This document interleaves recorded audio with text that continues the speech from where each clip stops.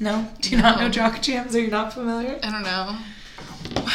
No? Okay, we'll look into it later. Grace Helbig talks about it all the time. Oh.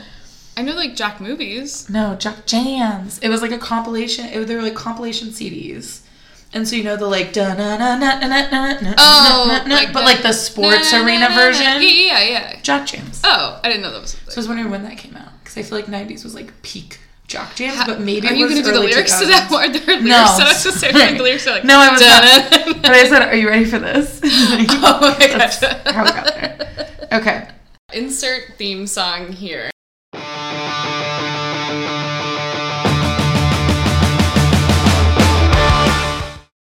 On your mark, ready, set, let's go.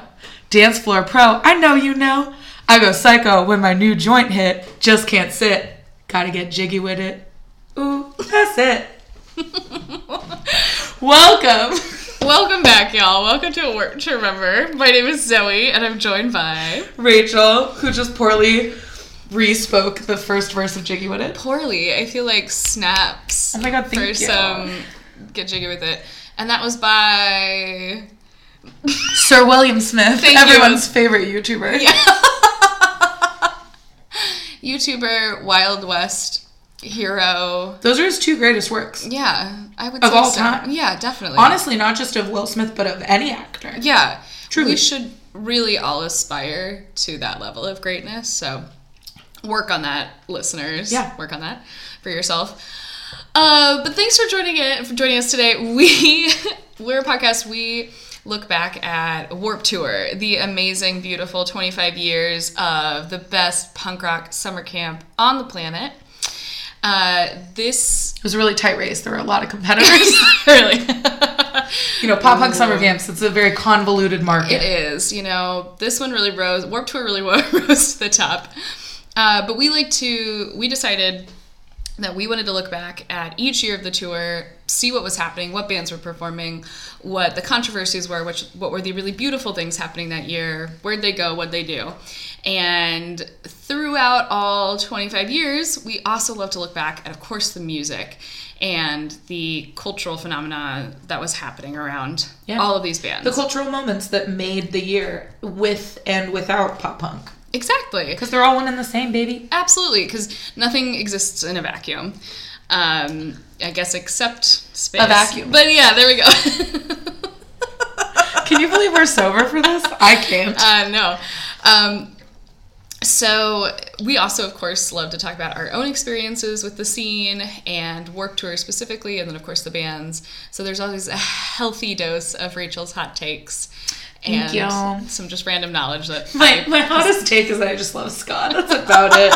I don't think I'm that hot of a take.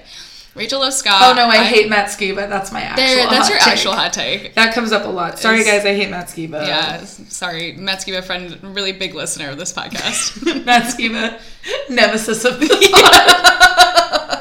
Next week, we're going to dive into Warped Tour in 1998, what the fourth year of the tour was like, and get all that nitty-gritty for you. The lineup, the best songs, compilation, all that jazz. Some actually really, really definitely listen to you guys next week, because it's going to be really interesting with some new additions to the tour that were not necessarily part of the music, but that were just added to be other features. Some really cool stuff happened.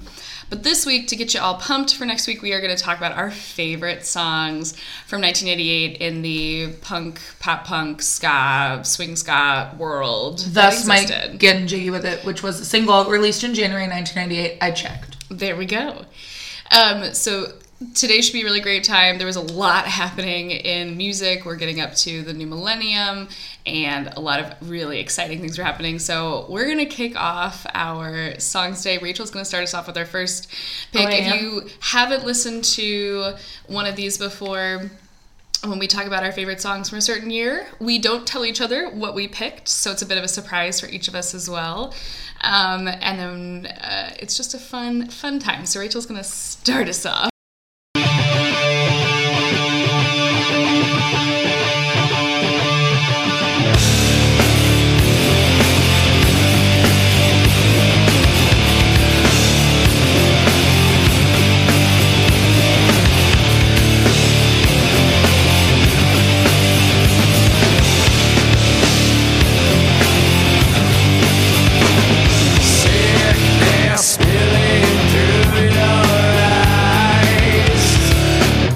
this is Keep Away by Godsmack.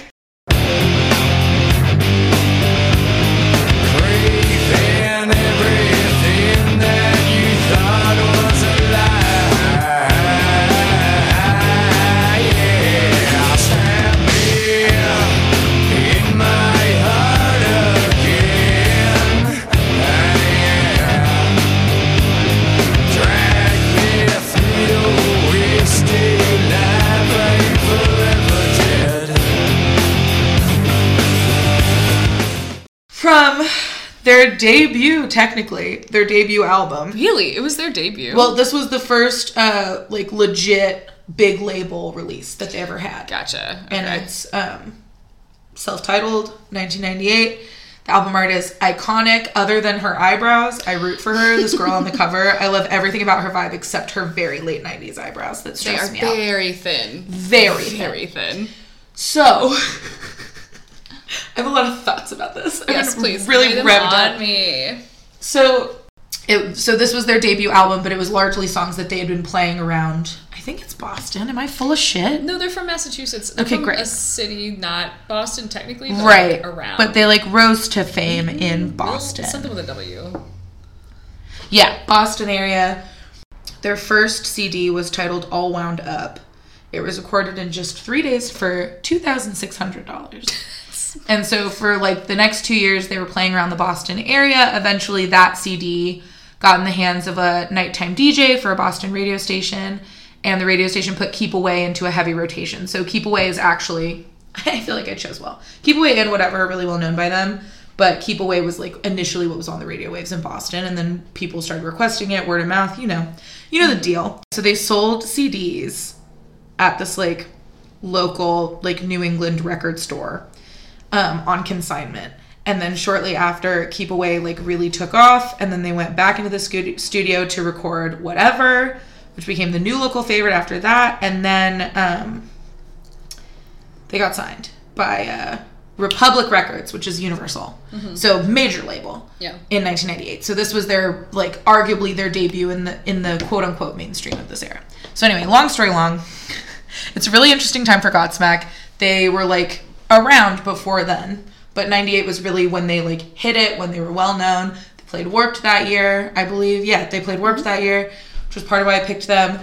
And they just fucking wail, my dude. I love it. And so I think 97 we talked a lot about ska, partially because I'm biased, but also because so much of the lineup was ska. Yeah. But I think 98 is very ska heavy. It is. To my delight. But there's a lot more metal influence that becomes... Yes. I mean, I think there's always been metal influence in Warped, from the years prior that we've discussed as well. But I think 98 marked a really distinct shift. Yeah. And I think it was a really big precursor to the hardcore and screamo that would later dominate Warped, 10 years after the fact. But I think it really kind of laid the groundwork for that. So I wanted to pick someone metal for sure to, rep that vibe, because this was very much... bumping at Warped Tour around the world. And Godsmack really rose to fame super quick and, toured around the world. And I think metal has a weird... I need to look more into it, but I feel like metal makes it really big in foreign countries. Pretty, it's pretty wild. More so than a pop punk band would, in my opinion. Right. And I need to look into numbers and shit, but I feel like it wasn't unheard of for these really specific metal bands to be huge in Japan. Yeah. And then other bands would get there, and Warped did eventually go to Japan, which wasn't it this year? It was this year. It was 98. Yeah. So as an example, but I think also what's interesting about 98 is the globalization that was coming up, and I'm sure you'll talk about this in the history episode. But I think Godsmack is a household name in a lot of ways, even this many years after the fact. Even if you can't name a single Godsmack song, they're a band. Right. You've heard of them. You've heard of them. They exist. Yeah. They're famous. People wear their t-shirts. They're metal adjacent. I guess they're metal, but I always think of metal as harder to understand. So I think they are. I wouldn't classify them necessarily as new metal, right? Which they're is in between. Yeah, they're hard. They bridge hardcore metal. Well, and they're still palatable for a pop punk audience, which is part of why I love them. Which I think is your comment about the kind of globalization of metal. I feel like I agree with you. I think you can understand the lyrics less, but the that bass is so heavy and low, and their songs are angry in a way they're more angry than pop in some weird way. Like, and I'll get into his vocals in a second because I have a whole thought on those. But I feel like, especially for countries that didn't have English as a first language, I think the mood in metal songs was very specific. Right. And traveled a little easier than pop punk, which... I think pop punk lends itself well to international audiences because at the end of the day, it is a vibe. Yeah. I feel like it's a feeling and you can get into it and not know what they're talking about. In pop punk. Yeah. As opposed to like metal, there is no humor in metal necessarily. Right. Not always. I mean, Gwar.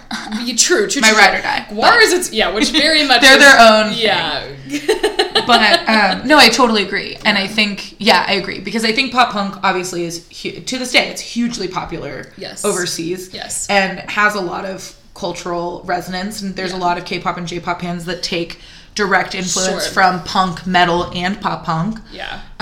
To this day, especially in 2019 when like BTS is like dominating the charts everywhere, and stuff like that. But I agree. I think metal travels easier because it's a feeling, and the music lends itself to almost not needing lyrics. Yeah.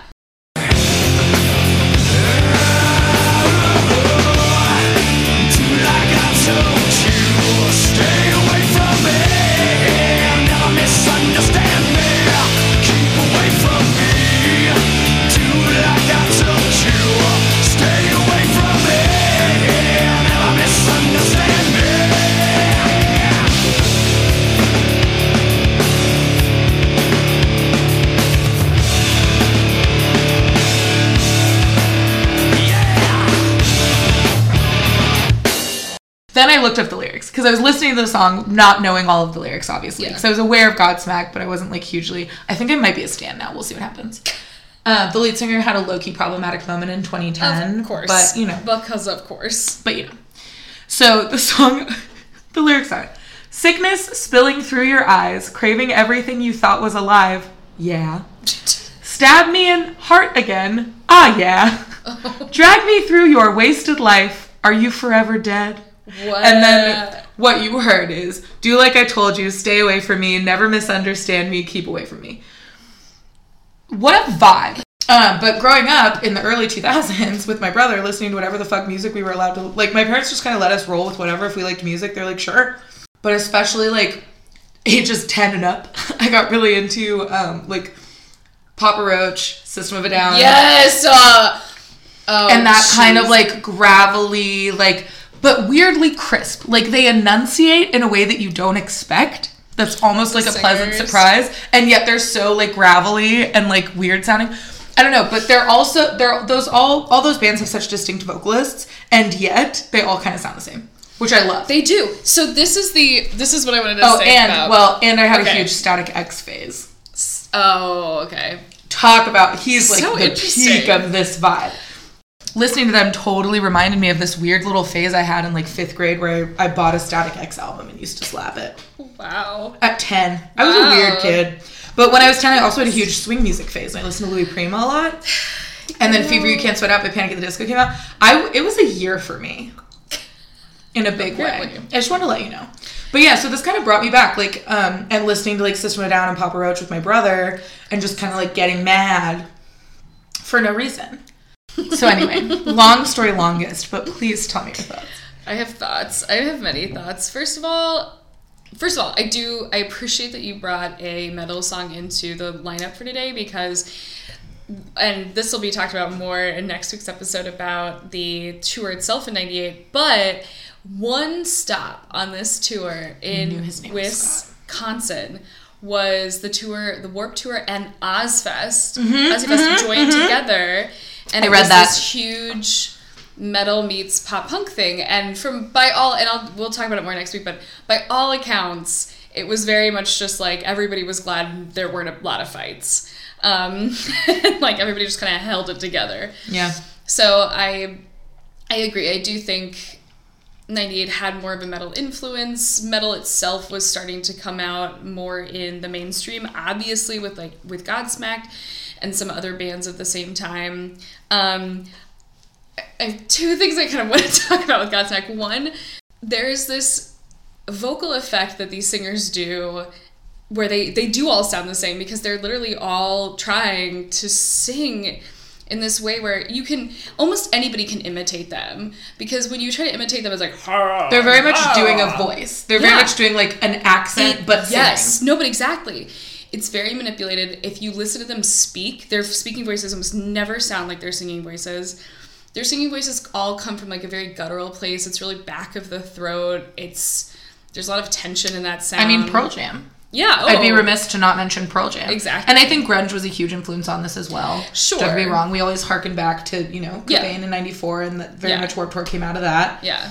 But yeah, I mean, I just always think of the Jeremy like, her. Well, exactly. That's very... That is. It became this like, the lead singer, to be a good metal lead singer, you had to be able to sound like Cobain mixed with Scott Stapp, which is the Thank you. I saw it on your phone. I was like, I knew it was an SS. Exactly. Mixed with Cher.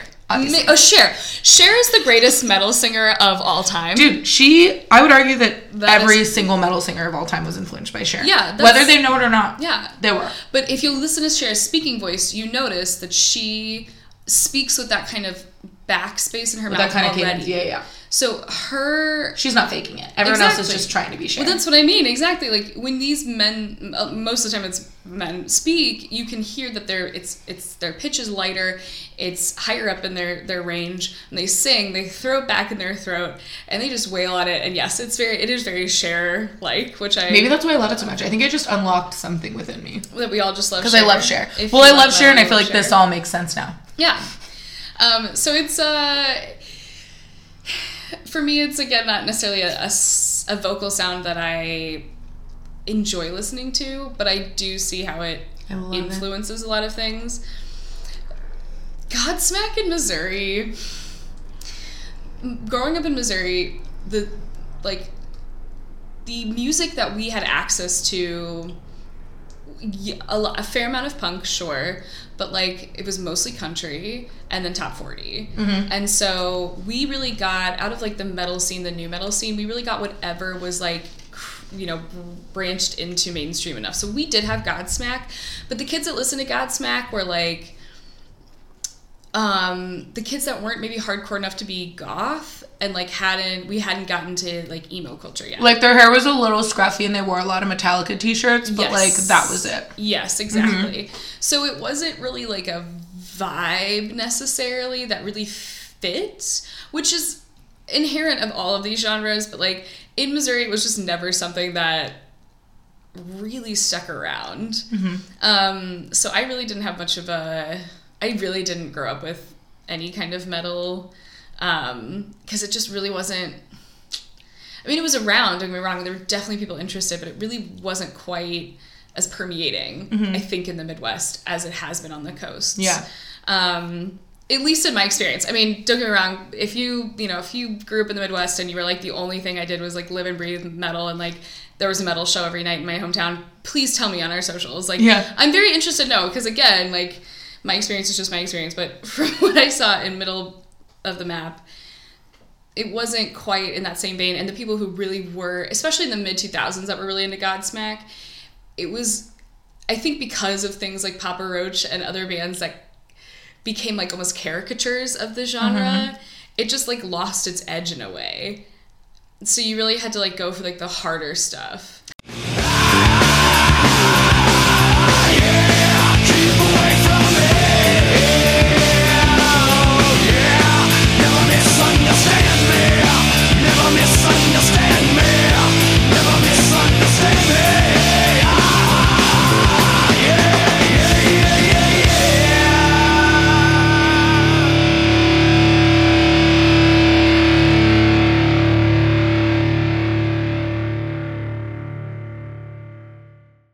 Alright, here's our second song. For those of you who've been screaming why we haven't played this band, here you go.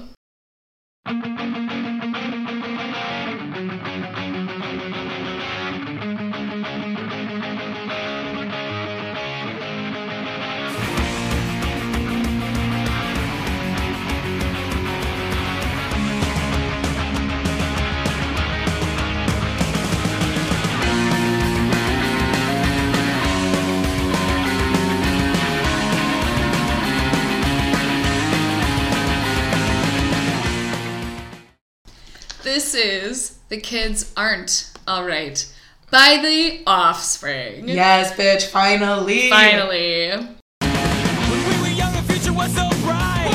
The old neighborhood was so alive. And every kid on the whole damn street was gonna make it big and not repeat. Now the neighborhood's cracked and torn.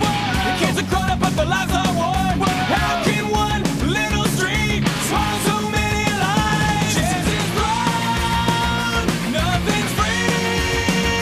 Longing for used to be. Still ain't hard to see. Fragile lives, shattered dreams. So this is off of their album Americana. It is their it's the fifth studio album by The Offspring. bless. So we haven't talked about them so far because I wanted to talk about Americana. It's by far, I would say probably it's one of their biggest albums. Yeah. It was a huge success. It debuted in 98, November of 98, at the number 6 spot on the US Billboard 200, which is huge for a pop punk band. Any of the, it's just big. It's a big deal. Huge. It's technically their second best-selling album after their 94 breakout smash. Did you come out and play, right? Yes, yeah. So this album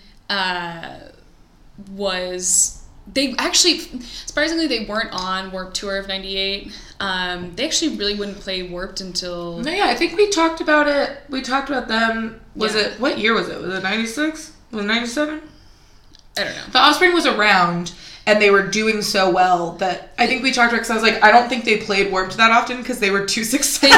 They were, exactly. They just didn't have time. They didn't play Warped until, the 2000s. Yeah. Because they were on their own tour. They were headlining their Right. own shit because they were so good. And so beloved. Yeah, they did play the 99 Woodstock Festival the next year because they actually put out a second... this album came out the year after Ixnay on the Hombre, which came out in 97. So it's actually a really quick turnaround for an album. Yeah. Especially the fact that they were touring. They were actively that touring the whole time. Yeah. It's insane. So this song is The Kids Aren't Alright. It's, for me, like one of the emo incarnate songs. Like that opening, that intro on the guitars is...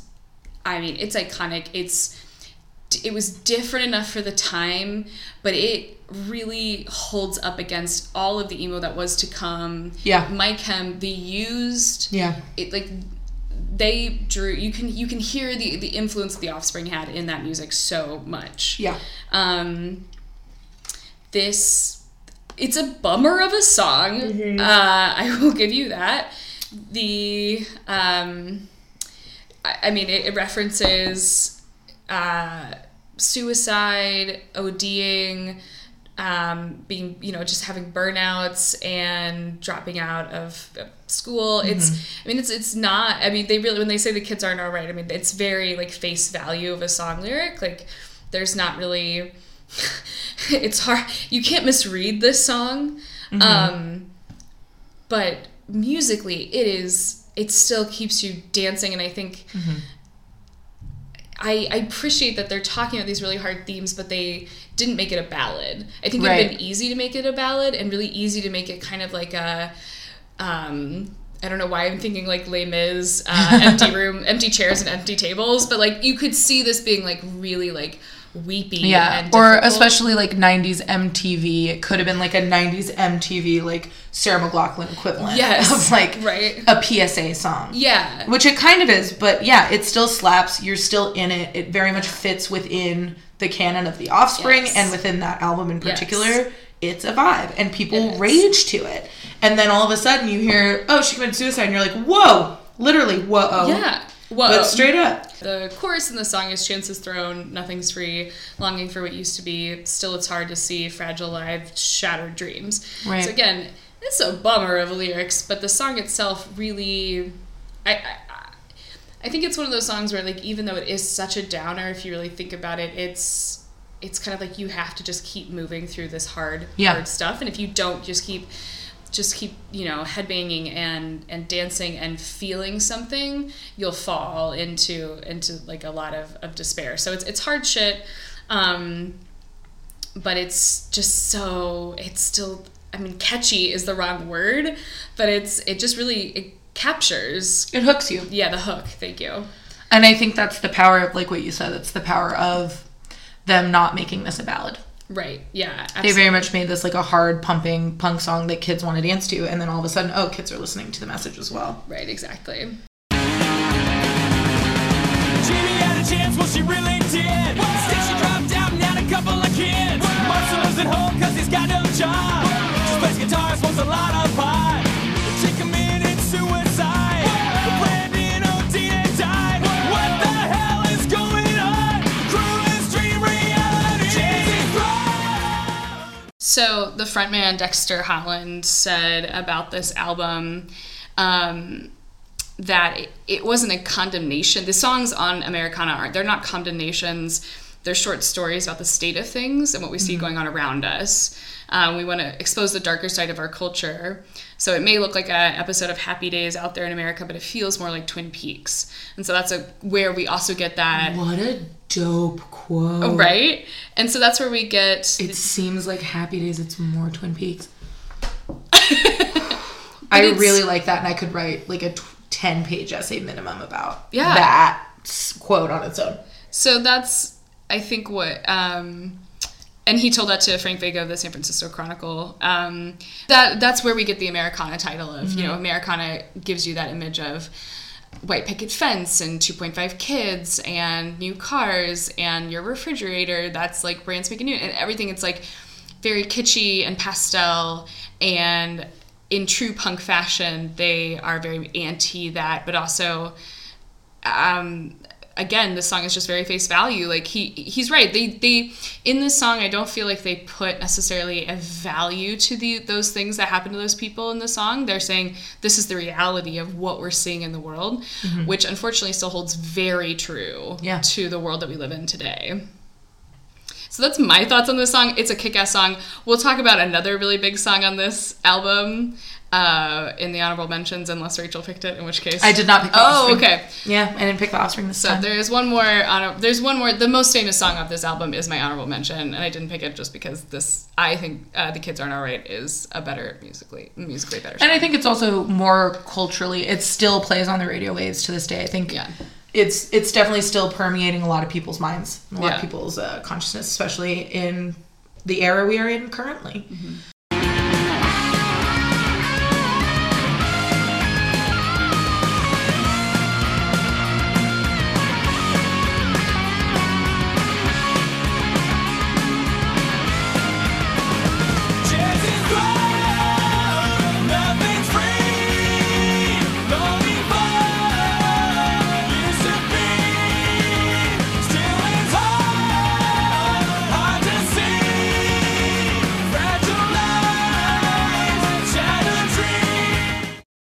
Rachel, play us your second choice. Don't be mad at me. I'm be mad at you. Do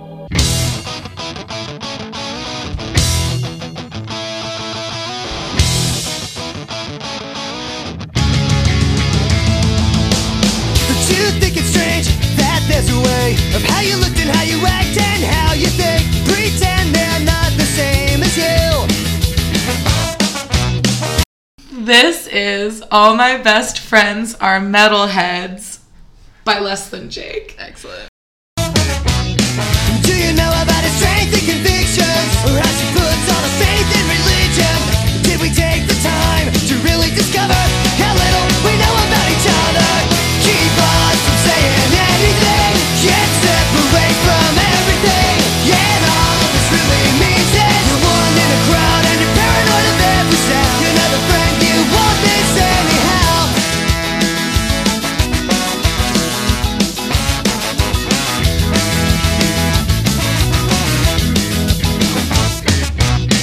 Do you think it's strange that...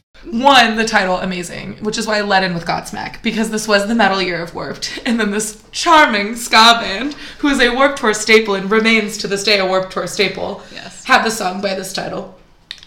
It opens with a clip from some old thing. This is a fair request, and I promise I will not judge any person only as a teenager. If you will constantly remind yourself that some of my generation judges people by their race, their belief, or the color of their skin, and that this is no more right than saying all teenagers are drunken dope addicts or glue sniffers. It's clearly from some, like, 50s, like, high school video, informational video. Yeah. But it says, I promise I will not judge any person only as a teenager. That you will constantly remind yourself that some of my generation judges people by their race, their belief, or the color of their skin, and that this is no more right than saying all teenagers are drunken dope addicts or glue sniffers. That's the intro. So I feel like for every Godsmack, for every Everclear, for every dad of Warped Tour across genres, there is the Less Than Jake. Yes. The Less Than Jake who are speaking to the teens directly. Who are speaking not from a place of experience, but from a place of current status. So there's automatically this very tongue-in-cheek, self-aware introduction, hearkening back to the punk vibes of fuck the establishment, let's make fun of our elders. Mm-hmm. But then the actual song, I think, actually reminds me a lot of, I brought up the Mighty Mighty Boss Tones, Let's Face It, recently. And that was, like, their woke jam about, like, don't be racist and don't be shitty. And I think this is very much Less Than Jake's equivalent of that. It just so happens to be more punk-driven. Like, that intro before the brass comes in, you would think is, like, a regular pop-punk song. And then all of a sudden you're like, bitch, this is ska. Like, instantly, like, the bass comes in and the brass comes in. And you're like, oh, we're about to skank. It's happening. Which is why I thought you'd hate it, because it's a bait and switch. So many songs have that. That is in... Yeah. Every ska song. Yeah. I'm pretty sure but it's also in so many pop-punk songs. True, but, like, in the brass specifically. Yeah, specifically as brass. Do you know what song I'm singing right now? No, you could pick, like, 18 different songs for that. But there's something beautiful about it. I mean, it is, but it's also, like, there are multiple things you can do with brass I hear instrument. the nuance within all ska. Oh, okay. But essentially, my point being, it's a pretty woke song. And I'll mention it again, but... I think part of why Less Than Jake is so prolific within the scene and within Warped Tour especially is because they skirt the line between being like a hard and fast ska band and a hard and fast pop punk band. Yeah. They're in between, truly. They're really fun to dance to. You can skank to them, but you can also like low-key mosh to them, just a skosh, you know, in like a fun pop punk way. And so it kind of makes ska more palatable for the kids that weren't quite into ska yet. I think Less Than Jake is the gateway ska. Mm-hmm. You can quote me on that. And then I also think that ska kids... you know, people who were just there for ska would listen to Less Than Jake and then they'd give Blink-182 a chance. You know what I mean? True. I think they're both ways kind of the gateway. Yeah. And I think that's part of why they're so perfect for Warped and why they play Warped so often. Yeah. Is because they embody all of that. And there's such a weird cross-section of fans of other bands who like Less Than Jake enough to be there. But the lyrics of this song... do you think it's strange that there's a way of how you look and how you act and how you think? Pretend they're not the same as you. Do you think it's strange that there's a way of how you look and how you act and how you think? So they're saying, like, isn't it strange that, like, we judge each other and we don't know anything about each other? So they say, pretend they're not the same as you. Do you know about his strength and convictions or how she puts all her faith in religion? Did we take the time to really discover how little we know about each other? So it's like, live beyond the labels. Like, we pretend we know so much shit about each other and we hate people for no reason except for, like, a word or a label or an identity or, like, one factor about them. And then we don't really think about how little we know about each other as people. Mm-hmm. I think that's so cool, especially for this scene and for these, like, chill white dudes to be talking about, you know? Yeah. And so I really like it. I think it's fun. It slaps. It's lively. It gets me jacked. And they played Warped so many times. I would be remiss to not pick Less Than Jake. We've done enough episodes of this show now, and I talk about ska in every episode, and I've never picked Less Than Jake. And it felt right. Yeah. But of all of the really self-aware woke songs of 98, of these people introspecting and talking about what's wrong with America and what's wrong with the world, I thought this was the most fun pop punk summer camp version. Yeah.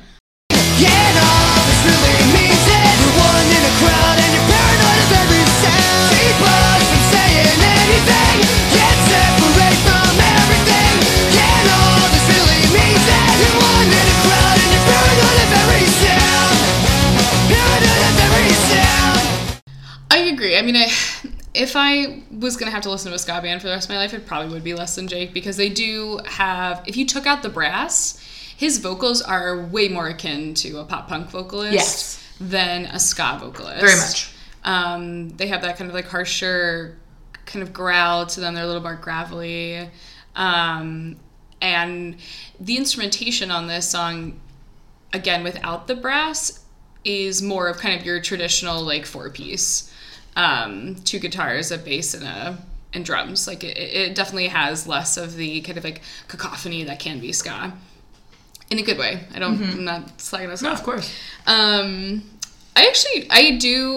I think, like, I appreciate where this song is coming from. I think it's a good foil to a lot of things that were otherwise being played. Because you can imagine, again, like, if you're in Wisconsin that one day and you went and saw Ozzy Osbourne and then turned around and went and listened to Jake, like, it's a bit of whiplash. And I kind of like that. Yeah. I think musically I really appreciate the harmonies we get at the end, the layering of that chord being built at the very end and then coming off of it. That's really nice. The key change in the middle of the song is lovely. Not something that you see in a lot of music in general outside of classical and musical theater, because a key change requires a certain level of musicality that not necessarily everybody has right away. Right. It's also not necessarily useful in every song. You know, in 3 minutes, you don't really need to go through a bunch of keys. So it's nice. Like, I think those are nice touches. They definitely kind of elevate, in general, what they're doing on stage. So, yeah, I appreciate it. I agree. Less Than Jake, we got to include them at some point. I think this is a good episode to do it. This is a fun song. You know, it is ska, so it's yeah. I think it embodies everything that we've been talking about 98, though, of this like awareness, this emotional and political awareness, and also, you know, it was still Hanson was top of the charts, baby. Like there was still a lot of bubblegum happening. Yeah, and I feel like Less Than Jake is the answer to all. I agree.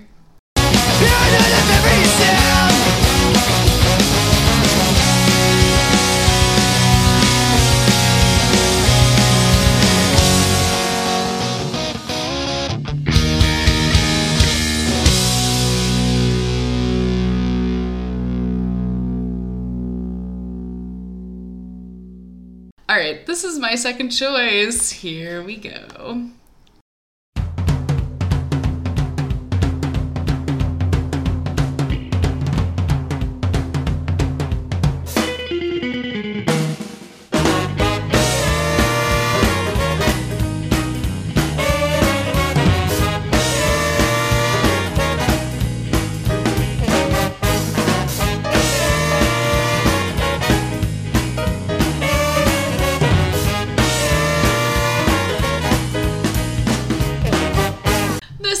Zoot Suit Riot by Cherry Poppin Daddies. Yum. I love cherries.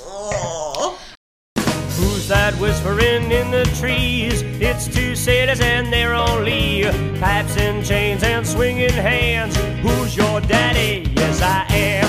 Fat Cat came to play. Now you can't run fast enough.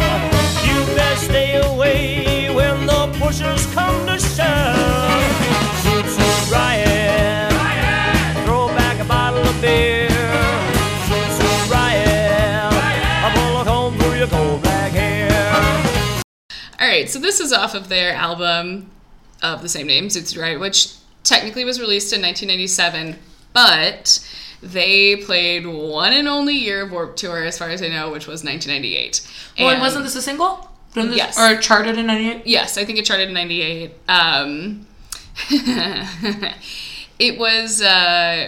so it was independently released in 97. It was reissued and nationally distributed by a major label, Mojo Records, in 98. So Godsmack and Cherry Poppin Daddies went on a very similar journey. Yeah. Who knew? Who the fuck knew? That led them both to Warped Tour 1998. I wonder if they hung out. Something tells me probably not. Probably. What if they weirdly got along so well? Maybe. I feel like Less Than Jake and Cherry Poppin Daddies would hang. Yes. Honestly, Hepcat, who were also on the lineup, Hepcat and Cherry Poppin Daddies probably passed around fat blunts all day. Probably. I mean, I would assume. With, like, yeah. So, technically, this song is in the genre of jazz and swing, so it's really not in any of the genres that Warped Tour would be known for. But I do feel like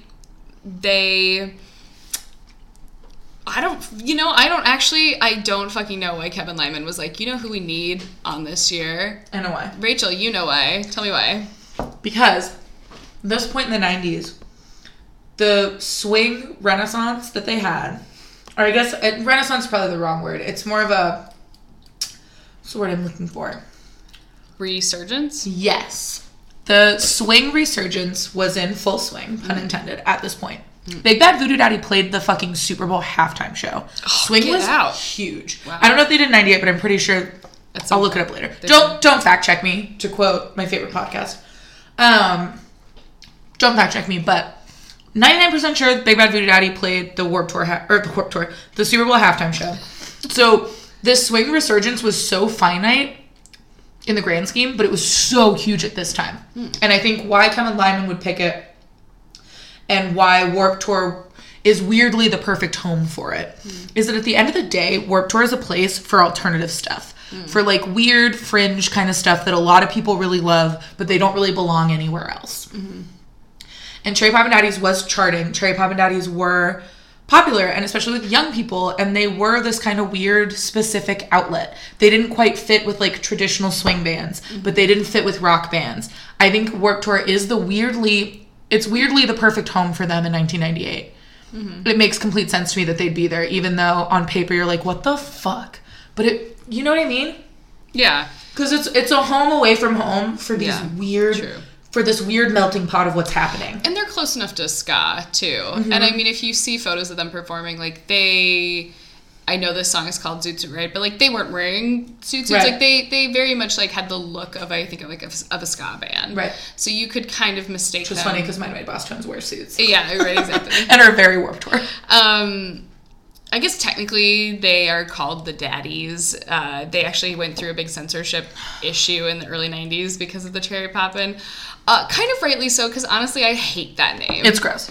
So they're from Eugene, Oregon. Oh my god. Yep. They established in Eugene, Oregon. I had no idea. Yeah. For listeners, I went to college there. There we go. And this... So Zoot Suit, if you're unfamiliar, the Zoot Suit riots were actually a real thing. Right. It was a clash between the military and primarily the Latinx culture in Los Angeles specifically.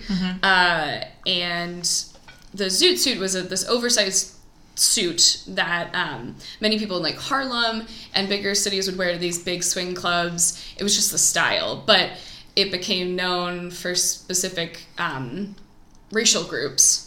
And so people wearing zoot suits were targeted for it. So fucked up. Yeah, and people looked at the oversized suits as like an unpatriotic waste of resources in the 40s during World War II. And so it was really just a guise for the American military and police services, who were a majority of white people, to go after minorities.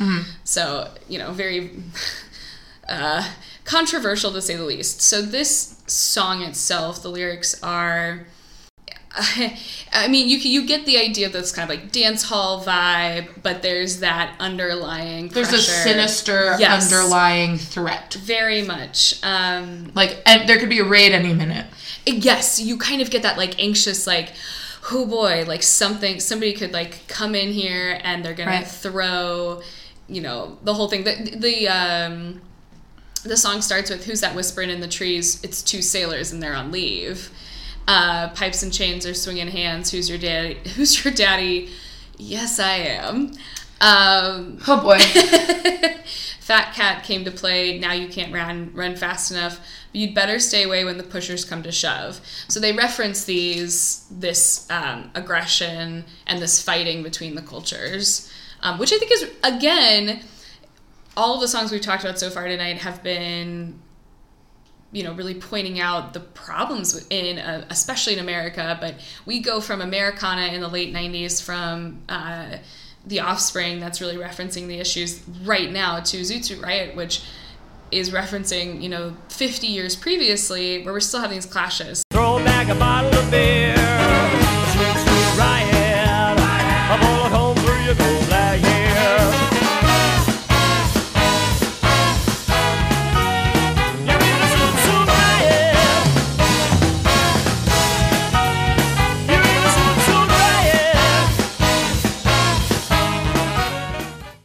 I think growing up on the West Coast and being, you know, adults touring musically in the 90s, yes, the Zoot Suit riots are from 50 years ago, but it's still Rodney King riots were not that long ago. Yeah, exactly. So I think I think there are a lot of parallels there. Yeah, absolutely. So, I mean, musically, it's a great swing song. It's got a great beat. You know, they've got some great brass. The last chord is really fun and jazzy. It's it's like a minor seventh with probably like a suspension or like an add 9 or something. So it's, you know, again, we get this higher music. The musicality is higher in these genres because we have more instruments. We can do more things with the chord structures. But yeah, I mean, it is very interesting that this song was being played, like you said, exactly at the same time. You know, 30 minutes before you go listen to Godsmack, you can listen to Zoot Suit Riot. And they coexisted. Yeah. And I think it is, again, it's a testament to this tour that there was a place where everything could coexist, even for a little bit. Yeah, I mean, even our era, you could go see Katy Perry, young Katy Perry, the same year that you could see like Devil Wears Prada. Yeah, and you can enjoy both. Yeah, and like you're saying, it's okay to enjoy multiple genres of music, and I think at the end of the day, that's what Warped Tour is trying to do. Yeah, and it's cool. I mean, I would have loved to have been at the '98 Warped Tour and seen like people show up in full swing outfits and like dance and swing to the Daddies and then like turn around and fucking mosh to something. Yeah. Because why the fuck not? We are complex creatures. Why can't our musical tastes be just as complex? I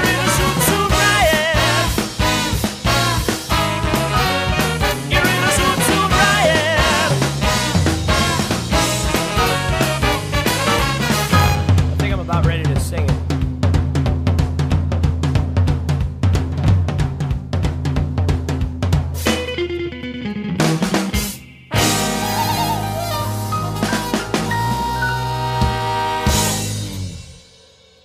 No, I was about to play the song. Sorry. So I was like, wait, what are you doing? Oh, make me over. I'm all I wanna be. I walk and study in demonology. Hey, so glad you could make it. Yeah, now you really made it. Hey, so glad you could make it now.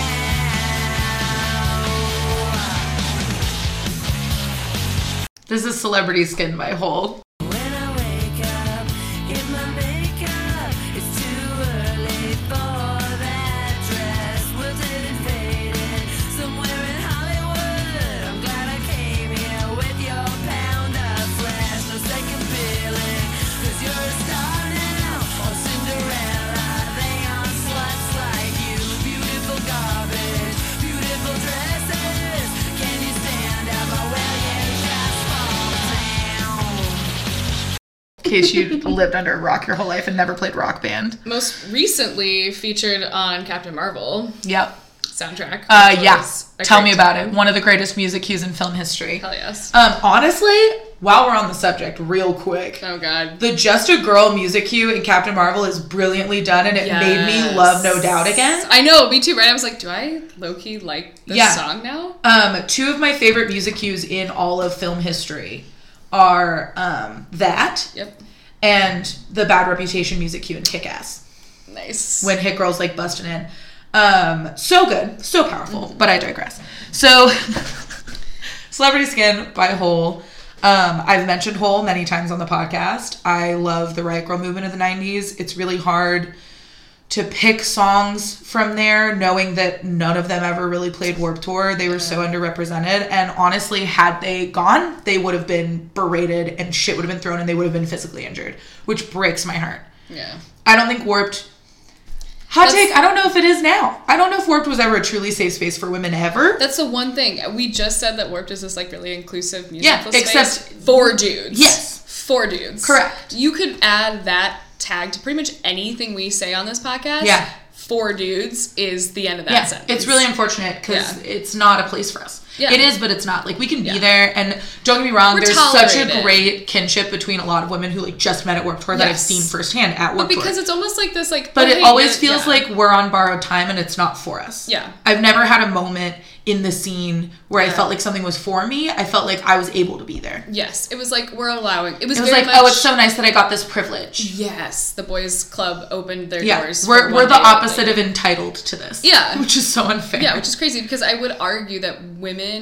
especially teenage girls in the 2000s, made up the majority of those fans. Well, and consumer-wise. Yeah. So much shit we were buying and still buy. Yeah. Especially in the era of 17 magazine and MTV. Oh, yeah. Drink every time I mention MTV on this episode, but, like, that's it. That's the 90s. And then the early 2000s, like, fucking TRL. Oh, TRL debuted 98. They were the gatekeepers of culture for, like, the whole time we were growing up. Yeah. Anyway. So, I picked this for that exact reason. Yes. To this day, my favorite whole work is from... To this day, though, my favorite album by them is Live Through This, which was 1994. 1993? 1994. And I think their best work's on there. I still love their newer stuff. I love Nobody's Daughter. Like, there's some good shit there, but I think their truly best shit was their oldest shit. I'm that guy. So this album actually... isn't like my favorite of all time, but this song, I come back to this song so often, even though it's an album that I don't really come to. So the album is Celebrity Skin, the single is Celebrity Skin. I would argue that it is truly the best song on the album. Mm-hmm. But in a world where the Riot Girl movement's happening, it's in full swing, Warped Tour is happening, so much other shit's happening in the world at the same time, MTV is happening. There's this whole mainstream music thing. There's this whole deep underground music thing. Whole kind of existed in between. Yeah. I mean, they charted plenty. They were well known. Courtney Love being with Kurt Cobain really catapulted her to fame. I would say regardless of her music. Mm-hmm. No matter what music she would have put out ever, she could have been a traditional fucking opera singer and people would still berate her and shit on her, I think. Yeah. But because she was in this like alternative music scene, I think it was both good and bad for her. This also was my favorite era of Courtney, the 90s Courtney, because it was her kinder horror phase. God. And that was this whole, like, subset of, it was, like, on the fringes of the Riot Girl movement, this, like, kinder horror, like, aesthetic of, like, wearing, like, baby doll dresses, but being, like, grungy and kind of, like, promiscuous looking and, like, you know, and owning it. So Celebrity Skin's so cool. It's a narrative about Hollywood more than anything else, but also what Hollywood represents. Everything I think Hole does is representative of the body as commodity, the female body as commodity. There's this constant reference to feeling used up. It's in this song, it's in so many songs, of feeling used and feeling abused, and that your body is something to be sold and bartered and taken from you. It's not something that you own. And she talks about it so often, and it's so powerful. And I love it so much. And so this song in particular talks about Celebrity Skin. She says, I'm glad I came here with your pound of flesh. There's this like religious imagery throughout.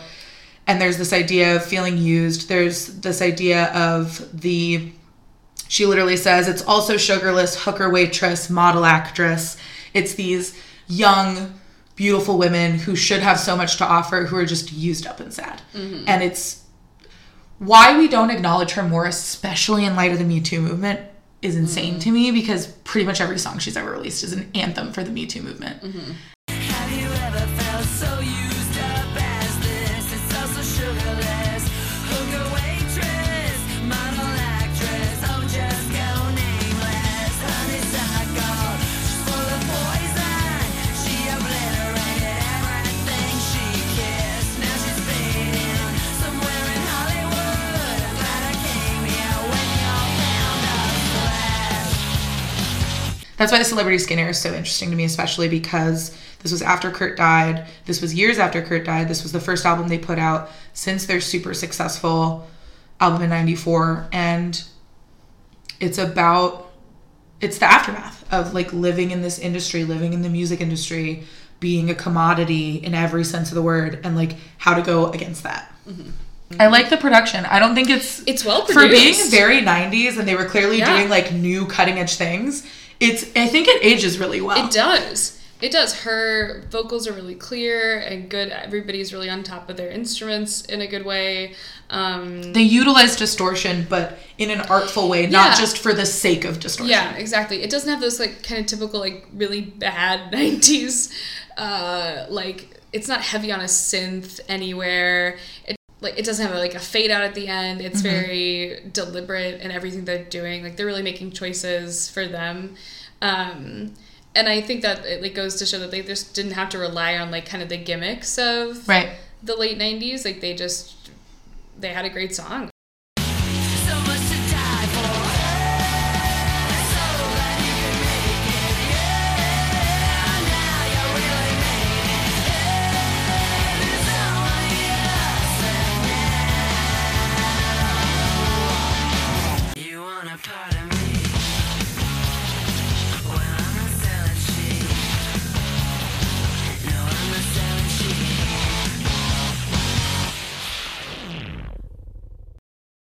All right, here's my final pick to finish us off for tonight.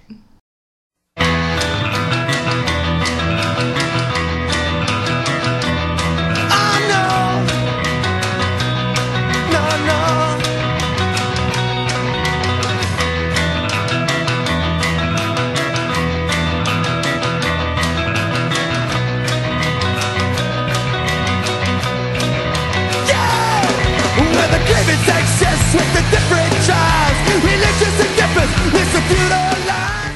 This is New Dress by Rancid. A brand new girl, working class girl, put some money to the test. She got a new dress, she's gonna look her best. Yugoslavia's been blown to bits. Yeah, she got a new dress, she looking to the west. We'll entertain the idea of a peaceful life. I can't believe I missed this. I flagged 2 different Rancid songs that weren't this. Well, so that's the other, like, Rancid very much like The Offspring at this point. So much music we could have included. This is off their album Life Won't Wait, which is by no means their most famous album, actually, but this did come out in 98, which is why I wanted to include it. Rancid is a veteran of Warped Tour. I think Bad Religion and Rancid have an embargo on Warped Tour. Yeah, exactly. You're like, okay, who am I going to see at Warped Tour? Obviously, Bad Religion, Rancid, and then maybe like The Offspring, Black Flag. Less Than Jake. They're always there. Even when Warped Tour is not on, they're there, just waiting there. at the fairgrounds. Like, with their brass. They're like, Yeah. is it us? They're rehearsing. So this is Life Won't Wait. It's off of it's the 4th studio album. And it was released in June of 98. So right before the tour started, they put out this new music, and then they went on Warped Tour. It was the follow-up to And Out Come the Wolves, which came out in 95, which is arguably was a larger, more impactful record. But it's this song in particular, New Dress, it's an interesting song. It references a lot of what was going on globally at the time. They're an American punk band, but I feel like this song in particular really has a lot of sounds of the British punk scene, specifically The Clash. Well, and is one of the guys English in Rancid? I think, yes. At least one of them has a full-on ass accent. Yeah, exactly. They were formed in Berkeley, California, but you might be right about where their There's gotta be at least one dude with a full-ass accent. Yeah, exactly. This album, they reference a lot of the troubles that were going on in Europe at the time. So this is, Rachel mentioned it a little bit in the 97 episode. We'll talk about some of the clashes that were happening, the wars that were happening in our episode next week. But this references the bombings in Bosnia, Yugoslavia, so Eastern Europe. There was a lot of, obviously, the wars happening there, the genocides in those areas. Specifically, the lyric in this song is Yugoslavia has been blown to bits. So they're not even like, they're hearkening back to that old pop, or that old true punk of this is a war zone. Yeah. They also talk about Belfast. One of the things that happened in 98 was the Good Friday Agreement was signed for Northern Ireland. So they're an American band, but they really play songs about the same issues that were happening, about these issues that were happening globally, and specifically in the UK and Europe. And Ireland. And Ireland. Because she's separate. She's Europe. No, I mean from the UK. Oh, I know. Well, true. We get, again, that same kind of religious indifference mixed between the lines. Again... Your eyes. Exactly. So the chorus of this song is working class girl puts her money to the test. She's got a new dress. She's gonna look her best. Yugoslavia has been burned to bits. Yeah. She's got a new dress. She's looking to the west. So again, just like the other songs we've talked about tonight, it kind of is a bit all eyes on America, because a lot of the world is going to shit, but America's still trying to be this like beacon of the American dream. And what we saw in a lot of the songs tonight is that isn't the case in America. Right. Yet we have all of these other countries and these other people really looking towards us, and right. and we're already fucked up enough. So the really interesting thing about this album, I think, for Rancid was that and which makes sense because it was what their did I say their fourth? Yeah. Their fourth studio album. Once you get to your fourth studio album, you gotta try some new stuff. The Beatles did it. Everybody's done it, right? You gotta go out there and explore some new sounds. So they included a little bit more ska. They already had ska like as an influence, but I think there's a couple songs, because I flagged a couple songs from the same album, and there's one that's straight up a ska song. Yes, it's just like straight up full brass ska, and I was like, I thought Rancid was punk. Exactly. Well, that's the thing. You hear Rancid and you're like, oh yeah, they gotta be heavy punk. No, this album had a lot of different musical influences. You can really hear that they went out and first of all, there are like 22 songs on this album. It is a huge album. Granted, most of them are about 2.5 minutes, but there are a handful of songs that are at least 3 minutes long, if not 4. Corazon de Oro is a really ska. They also looked at they had more like reggae vibes in this album. Right. And yeah, I love it. It's a 22 song album, but it's an hour. Right, exactly. It's an hour and 4 minutes total for 22 songs. Exactly. So it's a really long album, and so you could really see that I think by the time they got to their fourth album, were trying to, figure out maybe what else they could do, what else they could include. This was kind of the like test tube album of like, let's put a lot of stuff in, and whatever songs really stick will be maybe what we go for the fifth album, which I think if you listen to their next album is true to an extent. So, I mean, this song in general, I think what might be notable about this song is that it's, besides that the lyrics and where they're coming from, is there are some really nice harmonies that they include, which are really gentle and kind of in the background, which is really not a punk sound. So they're kind of they're reaching out there. This was the first, they broke from the Epitaph record label when they produced this. This was on, I believe, Hellcat, which was Billy Joe Armstrong's. But isn't Hellcat an offshoot of Epitaph? Yes, it is. So they didn't fully bite the hand that feeds. Yeah. They didn't truly say fuck you to Bad Religion. No, exactly. Who run Epitaph. The lead singer runs Epitaph. They just kind of moved over a little bit. They scooted over. Yeah. I think it was also to lend an air of legitimacy to Hellcat, which was, I think, newer, wasn't it, at this point? Billy Joe had just put it together pretty much. Right. So this record in more recent years has gained a pretty strong cult following. Again, it didn't do as well as their album right before, but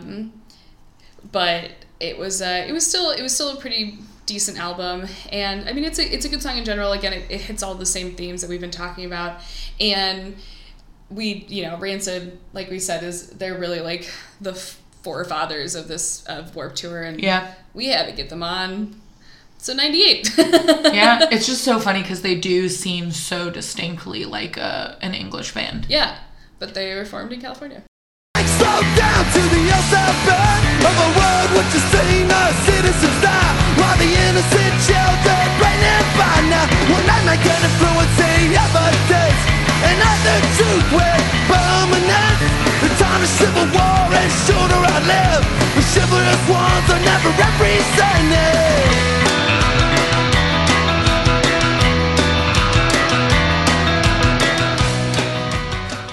I'm really glad you picked this because I had 2 different Rancid songs I was considering, and I ended up picking neither. There we go. So I'm really glad we're talking about them. I completely agree with everything you said. They're so hugely placed within the larger world of Warped Tour, but especially this year. I think they were really established. They made that switch label-wise, but they were able to do that because they were like under this Epitaph umbrella. They were successful. And yeah, I think in this year that is the true year of Warped Tour globalization.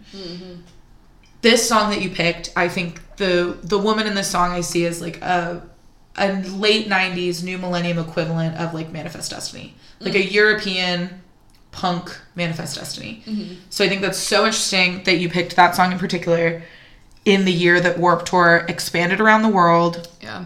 And in a year that has so many big political punk songs about America. Yeah. And Rancid so clearly shifts their focus to the UK and to Europe. Yeah. And the songs that I picked were Life Won't Wait, title track, and 1998. Yeah. They have a track called 1998. Those are the 2 that I was thinking of, yeah. Shout out to whoever posted it on the internet 9 years ago. I Googled about 1998, just about who it was specifically about, to see if I was right. And pretty sure, with the help of one commenter from 9 years ago on like Metro Lyrics or something, pretty sure it's about Dee Dee Ramone. Oh, yeah, that would make sense. Pretty sure it's about Dee Dee Ramone's life story and addiction issues and hanging out with Sid Vicious. Yeah, I believe it. Yeah. So interesting. But I almost picked 1998, and it's one of the ones that I lopped off really last minute that I swapped out for Less Than Jake.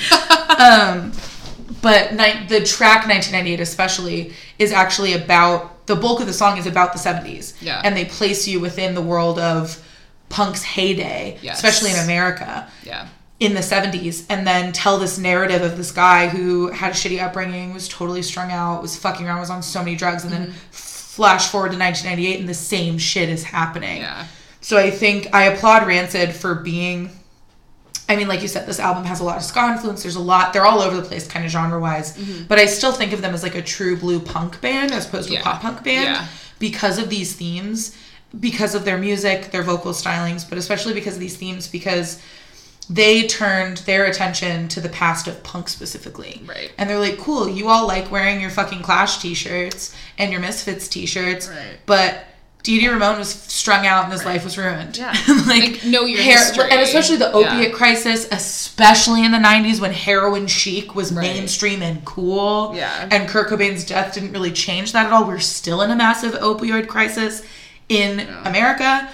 I think it's so important to talk about. There's just so much going on with Rancid, and they're so political, but they're still very palatable. Yeah. The political is palatable in our pop punk world. Right. Shadows of soldiers lay nearby. The dead ones finally reach a compromise. Suction of war lies in Bosnia. The consumption of war lies in Bosnia.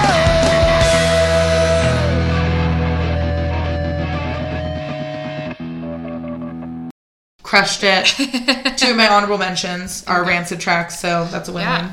Yeah, exactly. So the honorable mentions that we have for tonight, again, there's a lot of great music that came out in 98. A lot of bands that played Warped Tour that had really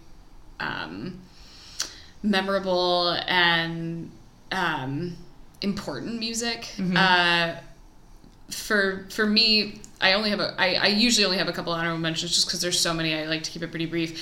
The one that I will mention, of course, is The Offspring, Pretty Fly for a White Guy. Yep. This was off that same album, Americana. It is probably by far their most well-known song. And it's so representational of the like tongue-in-cheek, silly white dude Warped Tour vibe. Yes. It's a fun song. Go listen to it. The intro is silly and good. But definitely that. And then one of the big things that I realized listening back to 1998 music was that the music from 1998 that really sticks with me is like adult alternative contemporary, and then like NSYNC and Christina Aguilera, Britney Spears, Backstreet Boys. Like the Bewitched Spice Girls, like, because I was 7, so it was like very much, that was the music I was listening to, was like very much pop. So listening back, it is funny to remember some of those really great like rom-com songs that were really big in late 90s, one of which is Saved a Night by Eagle Eye Cherry. Most of my other honorable mentions from 98 really aren't Warped Tour adjacent, but they, same exactly like you said, that vibe of we're going into the new millennia in 2 years, a year and a half, and everybody's kind of looking back and saying, what have we come through in the past 50, 100, 1,000 years? Where are we going? And so I only, like I said, I usually only have a couple honorable mentions just because there's so much music and it's really hard to just pick a couple, but I almost put Pretty Fly for White Guy because... Yeah. I mean, I get it. It's The Offspring. Yeah. Yeah. All right, what about you? Is that it? I have so many honorable mentions. I'll keep it brief. Right. I actually stuck within the Warped Tour lineup hard this time. But Do or Die by Dropkick Murphys slaps. Yes. The reason I didn't pick it is he's just so hard to understand in it. I feel like more so than usual. Yeah. Like I had no idea what he was saying. Probably more drunk. Usually I can kind of guess. I have no idea. So I recommend Do or Die by Dropkick Murphys. That's a fun one.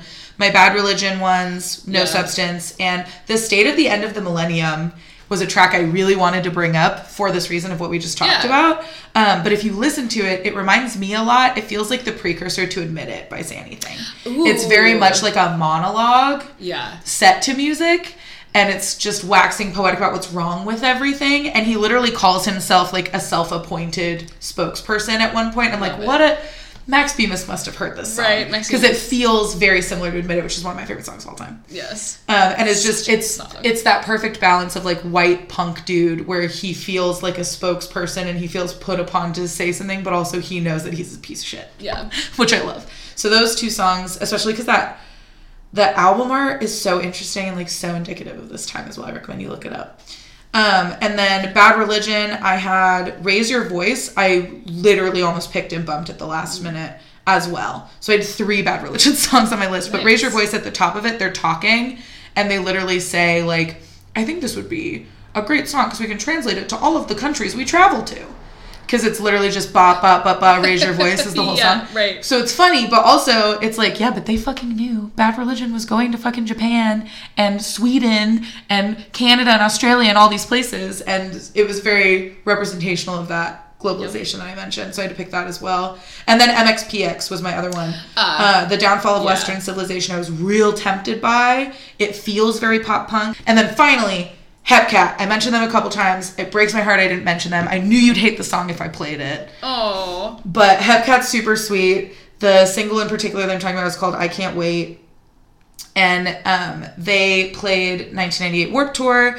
They're a great staple of ska. And what I really love about them is they're like true blue, rock steady Jamaican influence.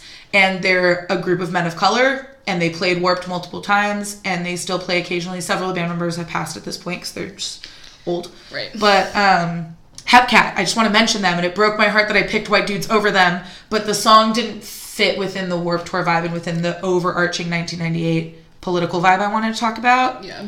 But I recommend Hepcat, especially if you like ska. They're very fun. Zoe will hate it, but they're very fun. The end. I'm so sorry.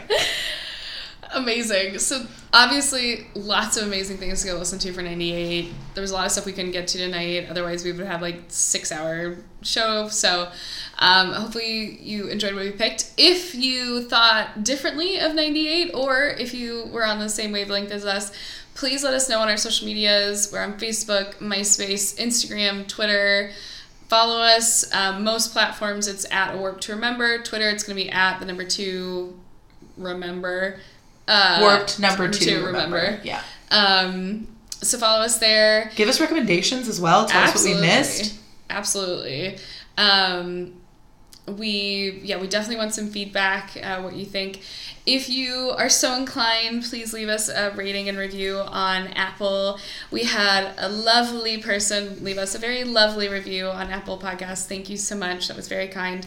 But let us know what you really think. We're so interested because this is just a fun passion project for us. We are, we know there's so many people out there that enjoy this music too and enjoy this scene. So we'd love to connect with you and see what your thoughts are and what you would like to hear from us and what special episodes you'd love for us to cover.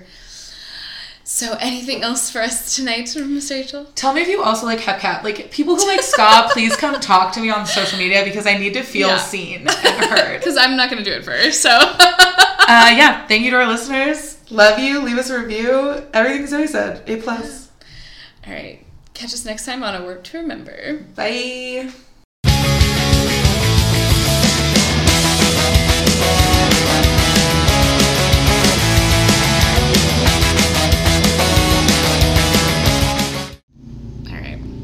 So much. I gotta go. My ride's here. And Rachel just left, so. Jumped out the window. Crash.